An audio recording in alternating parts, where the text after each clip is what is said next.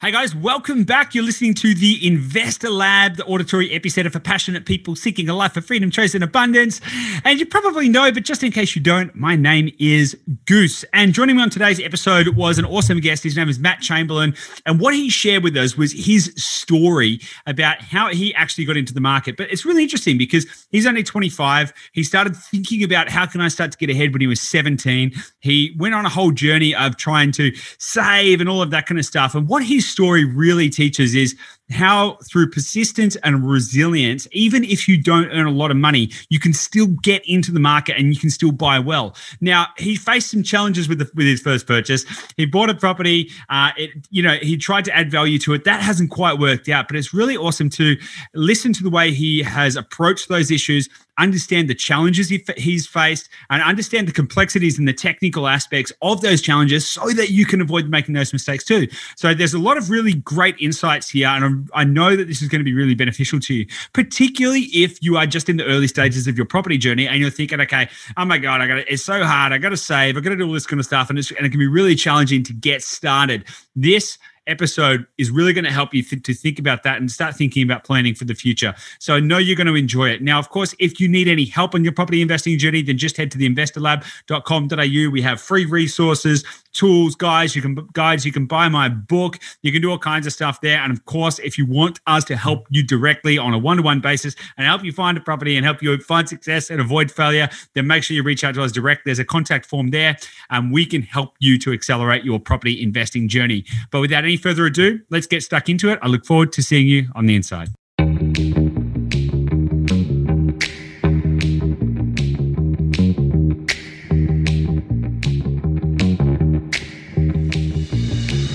Hey guys, welcome back to the Investor Lab. Joining me today is Matt Chamberlain. Matt, thanks for joining me on the show.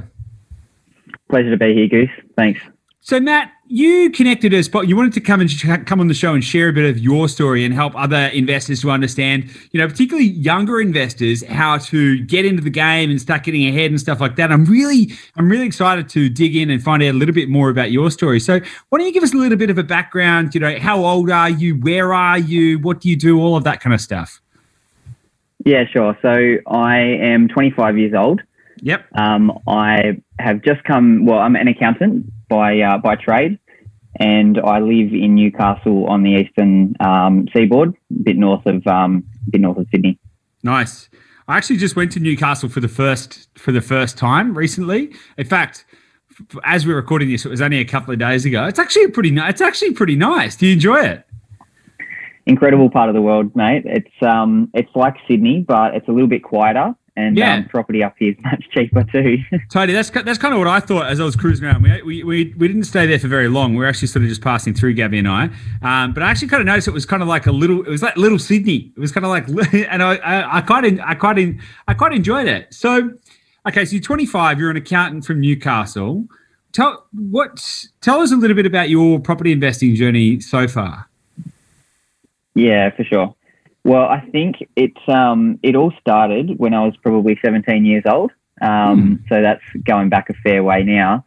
And it wasn't really the property journey, but it was more so my money journey that started it all off. And I read a book called The Barefoot Investor, which a lot of young people would probably know of. But essentially it was just like the absolute fundamentals of, sound money management. Working out what good debt and bad debt was, setting up structures and systems in place to make sure you're saving and you're not spending all of the stuff you're intending to save. So that really got me thinking about what money can do for me.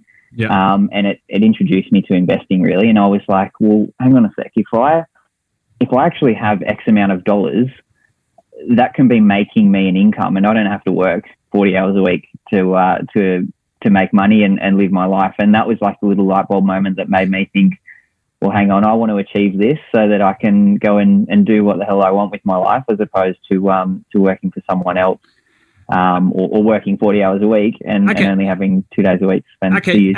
At 17 years old though, were you still at high school, or like where you wouldn't have been working 40 hours a week at that point, would you, or were you? No, not at all. So I was still at school. I finished year 12, and actually through school and then also through uni, it wasn't the whole time, but there was a period of time there where I had 3 part-time jobs. Most of that journey, pretty much from 17 through to 24, I had at least 2 jobs, and I was working, they were casual work. So, through winter, I might have only been doing 15 hours a week, but through summer, I was probably pushing, somewhere between 50 and 60, when I was outside of uni time. So definitely putting some hours in to earn some money, which kind of started with obviously the Barefoot Investor, but then I started, when I started going to uni, I had to commute 40 minutes each day. So I had all this dead time in the car, and I kind of stumbled across audiobooks, and then also podcasts. Mm-hmm. And those 2 things pretty much fundamentally changed, my perspective on the world. And I suddenly I feel like I learned more on the car trip to and from uni than actually sitting in the classroom. What kind of audiobooks were you listening to at that stage? I started by listening to, which is where the property journey started, Rich Dad Poor Dad. That was the first one. Okay, so hang on. So you started with Barefoot Investor. That made you start thinking, okay, I just got to spend my money. Save my money, not spend it. And then it was Rich Dad Poor Dad, right? That's right. And I found out about leverage through Rich Dad Poor Dad.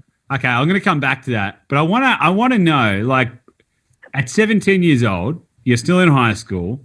Most other 17-year-olds are thinking about partying. Even if they are working, they're like, yeah, I'm working to make money to go and have a good time. What actually fundamentally was different about your mindset at that point that made you think, okay, how am I actually going to make the most out of this? Why were you thinking differently about money at that stage?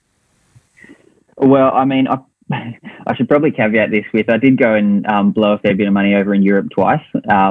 So I definitely enjoyed being a teenager and in my early 20s. But the fundamental thing for me was that I realized that money can make money. And I was like, well, why don't I just do everything I can to earn money with my time, and then put that to work for me so it can continue to compound and earn me money. Okay, awesome, cool, makes sense.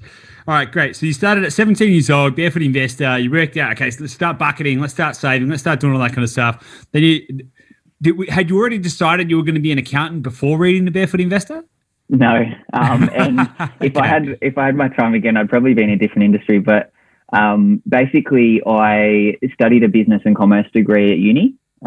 Very, very, very interested in owning business, running business, understanding how business works. Eventually, 4 years down the track and a hell of a lot of audiobooks and podcasts to boot, I was given an opportunity to work for one of the big 4 accounting firms, PwC. Yep. So I came out as a graduate, worked in the audit division for 2.5 years or to date. And basically in that business, as an auditor, our job was to go into third-party businesses, other businesses in Newcastle. Because of the size of the firm I was working for, we were working with essentially the biggest businesses in Newcastle. Some of them, for instance, NIB Health Funds, which is an Australian-wide, and it's actually a global business in health insurance, but they have their head office in Newcastle. So we, as an audit team, we got to go inside those businesses and completely rip them apart, understand how they work, what works, what doesn't, how they've got to get to where they are, and understand pretty much every single dollar and where it tracks within those businesses. Yep. Which for me was awesome, because then I went, well, this is how big business works. So it gave me a great kind of platform to be able to go, well, if I want to start my own business or work in small business in the future, I've got a pretty good leg up. Okay, but you're still working at PwC now? I've just recently transitioned, actually. I'm in real estate, but that was only, a month ago, the decision was. Okay, great. Tell me a little bit about that. So you're in real estate now. What are you doing? I am. Well, I've actually just transitioned to be a buyer's agent. How exciting! Yeah. And to be honest, some of the other podcasts, it was a journey that I inevitably was just going to happen. It was just, what needed to happen between, I guess position X and the end of the road at Y, where I am now. Okay, great, awesome. So you're listening to these audiobooks, right? You're 25 years old. You're 25 now. You were 17. You were listening to these audiobooks and all this kind of stuff, getting financially educated. You read Rich Dad or listened to Rich Dad Poor Dad. You discovered the power and the benefit of leverage. Tell me, how did your property portfolio start? Well, it started with 4 years of deep saving. While I was studying at uni, I made myself a bit of a promise that no matter how many hours a week I was working, because remember I was working casually, and that meant, my income each week would really fluctuate, but I wanted to save at least $150 a week, no matter what. And I actually made that an automated payment straight out of my bank account as soon as my income came in, straight into another savings account, and I just didn't touch it. It was an online account, no credit card or card attached to it. Some weeks, through summer when I was doing heaps of work, I would put much more than that away. But in the middle of winter, if I was doing 10 hours a week, I wasn't getting much money on top of the $150. So I had to scrimp and save to make sure that I was saving that amount. Fast forward 4 years, I came out of uni and I had a relatively decent deposit. It wasn't going to get me anywhere soon, but I knew that I'd put the wheels in motion and saved a fair chunk of change. Then again, I went very heavily into saving through the first year and a half of uni, full-time work, sorry. And I saved myself just around about 50 grand, which along that 18 months of full-time work, I spoke to a couple of brokers and I realized that was going to get me enough to get into a property that fit, I guess, what I'd decided was my strategy at that point in time. Okay, what was the strategy then?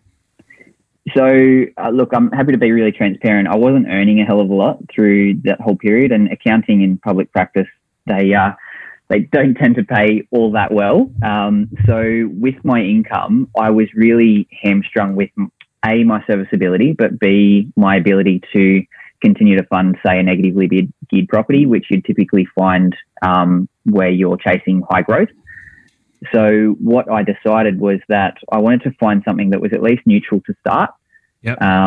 And I also I kind of subscribed to a bit of a philosophy buying something that was existing, but then placing a granny flat out the back so you get a dual occupancy. Yep. And boosting that rent roll, which at the time and still at the moment, I'm not earning a great deal. So, when you can replace, say, a sixth or a fifth of your income through one dual occupancy deal, it's actually relatively appealing. Yeah, totally. Okay, so tell me a little bit about that first property. So where was it? How much was it? What was the strategy? And I mean, the strategy was buy something you could put a granny flat in the back. But tell me a little bit about the deal.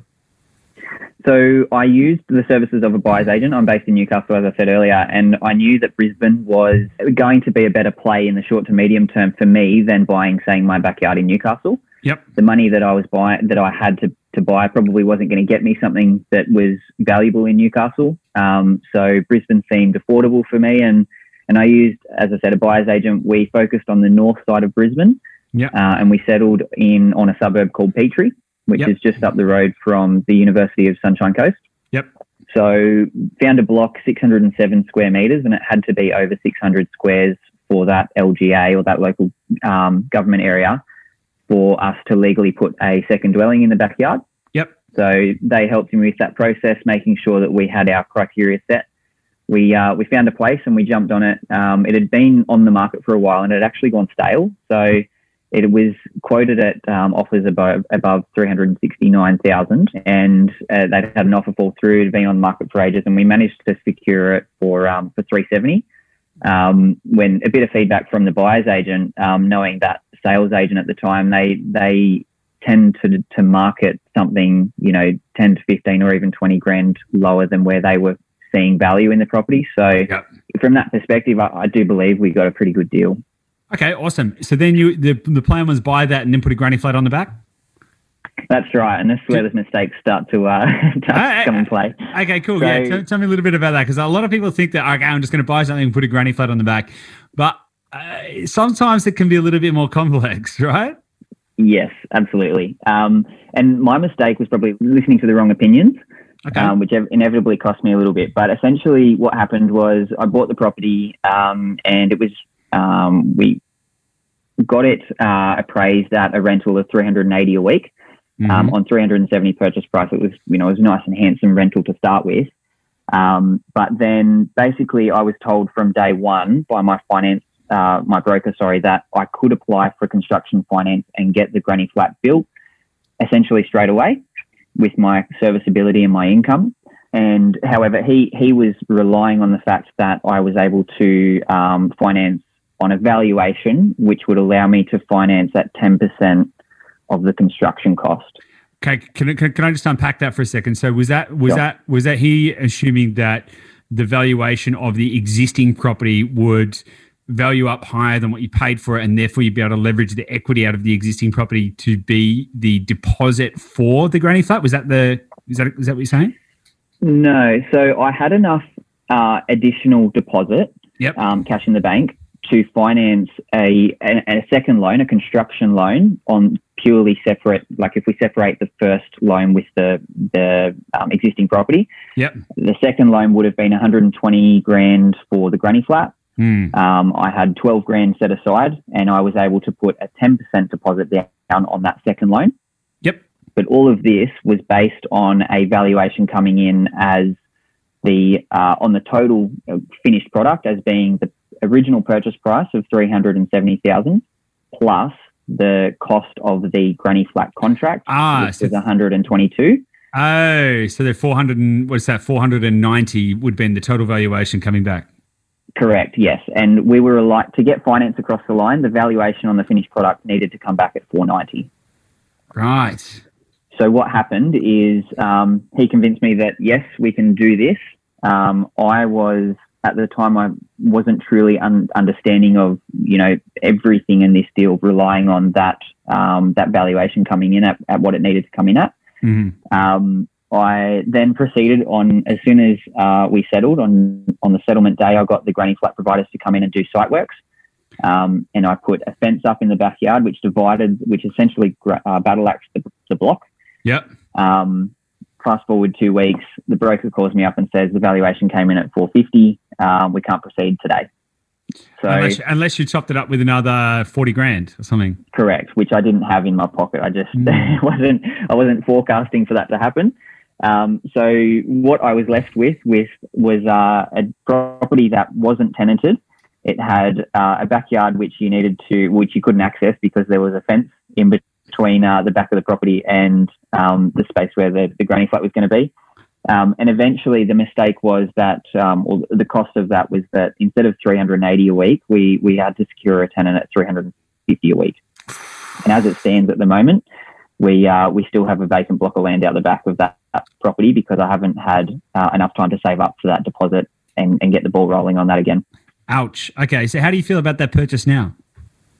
I'm still happy with the purchase. Valuation-wise, it's actually increased in value a bit.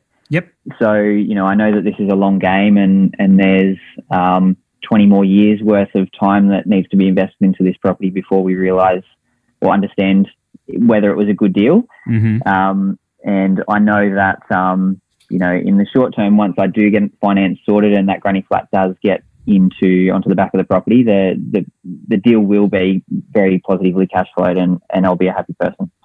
Yeah. Okay, cool. Nice.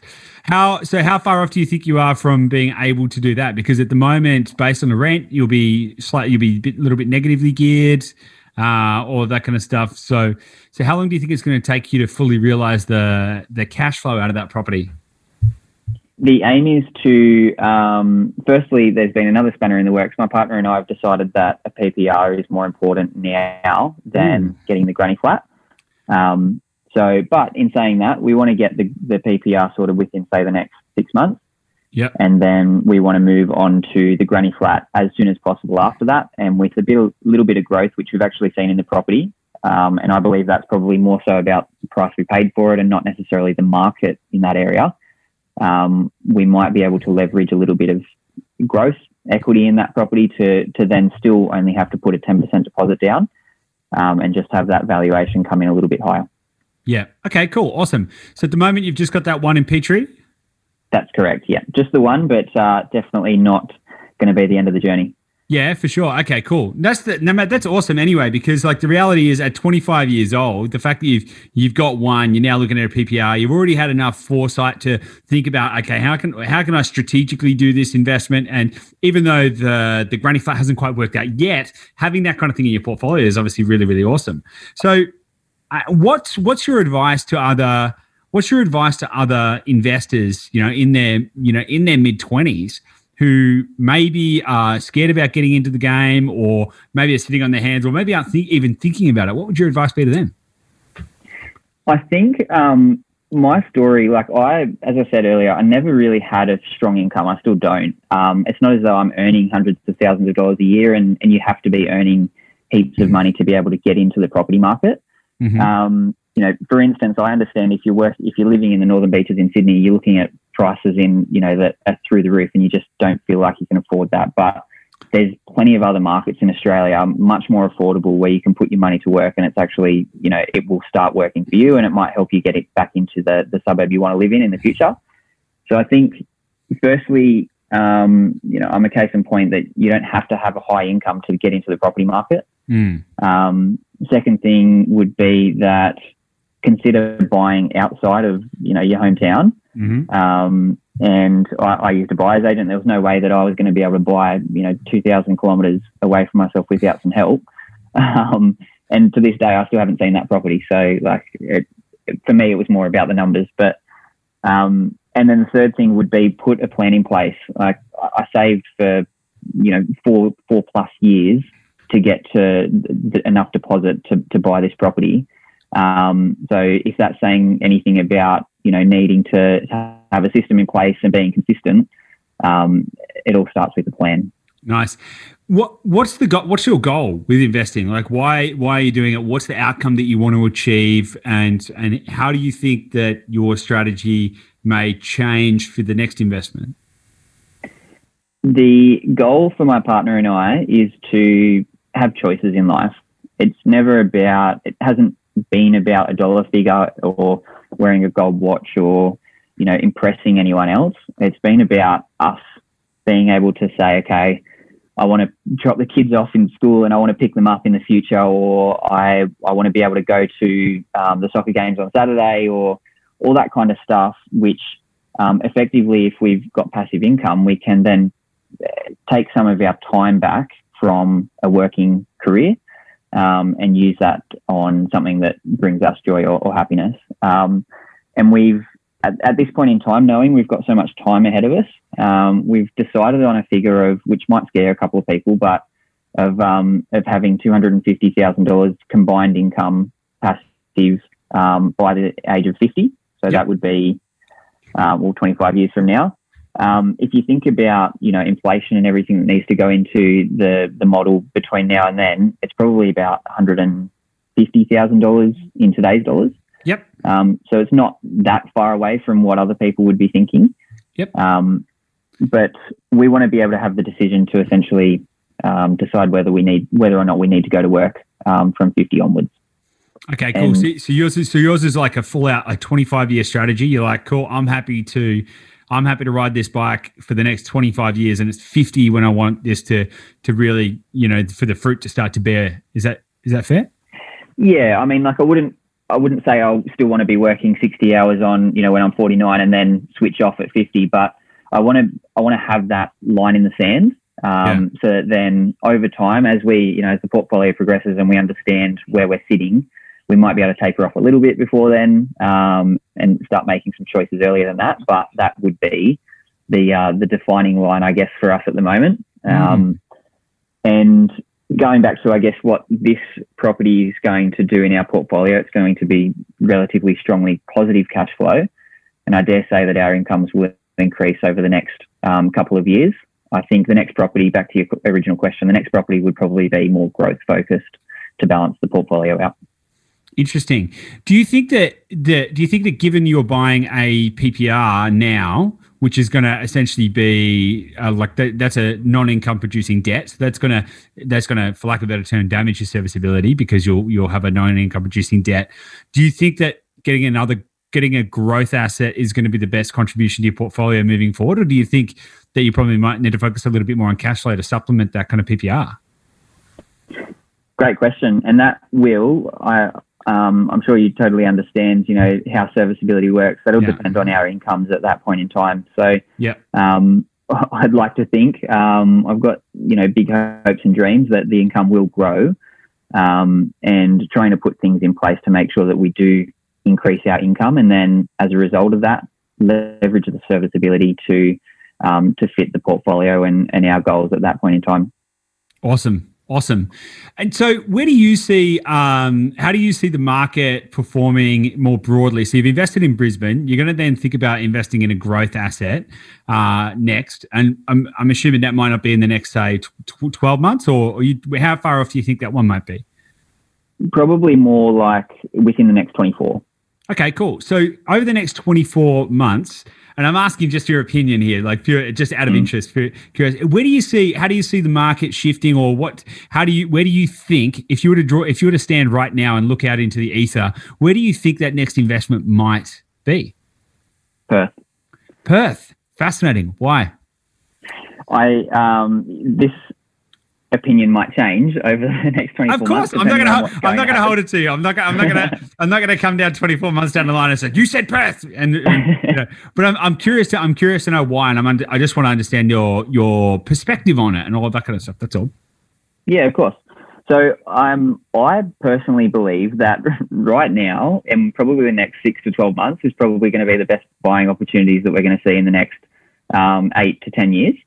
And the reason for that is, so go. I agree. I wholeheartedly agree. I can't more passionately agree with that statement. I think like between now and this time next year, that's going to be the best buying opportunity for the next decade. And it's just like, it comes down to a couple of simple facts. Like, people can't buy property unless they can afford to borrow money to put towards that property. And, serviceability is loosening up. Interest rates are at all-time lows. The marginal difference in a reduction in interest rates these days is much more profound. As you lose 0.25% on a 2% interest rate, you're cutting 1/8 of your monthly cash flow, which is much bigger than 2.25%, say, on a 7% interest rate. So all of these things coming together, it just makes me really bullish on property in general. And then I think I would then overlay that with, okay, well, what's the recent history of capital cities in Australia? And, there's been Sydney and Melbourne, relatively strong growth, also high purchase price to get in, generally speaking. Brisbane, there's forecast quite some strong growth in Brisbane over the next 2 years. I'd like, fingers crossed, that comes to fruition for me. So, in 24 months, maybe there will be a question of whether if you're buying into Brisbane, you're kind of jumping in on the uptrend already, and you're missing some of that growth to start. And which leads me to, I guess, some of the early indicators pointing to Perth at the moment, lowering vacancy rates, indications that we're bottoming out in the market over there. And then overlaying that again with the fact that Perth and WA is heavily reliant on natural resources and extraction of natural resources going out into the rest of the global market. And I also am very bullish on China and their production in the next, 6 years or so, which means a lot of reliance on our natural resources, and it could be economic support for the Western Australia. It's interesting. I certainly don't disagree with you. I think the Perth market is looking very good.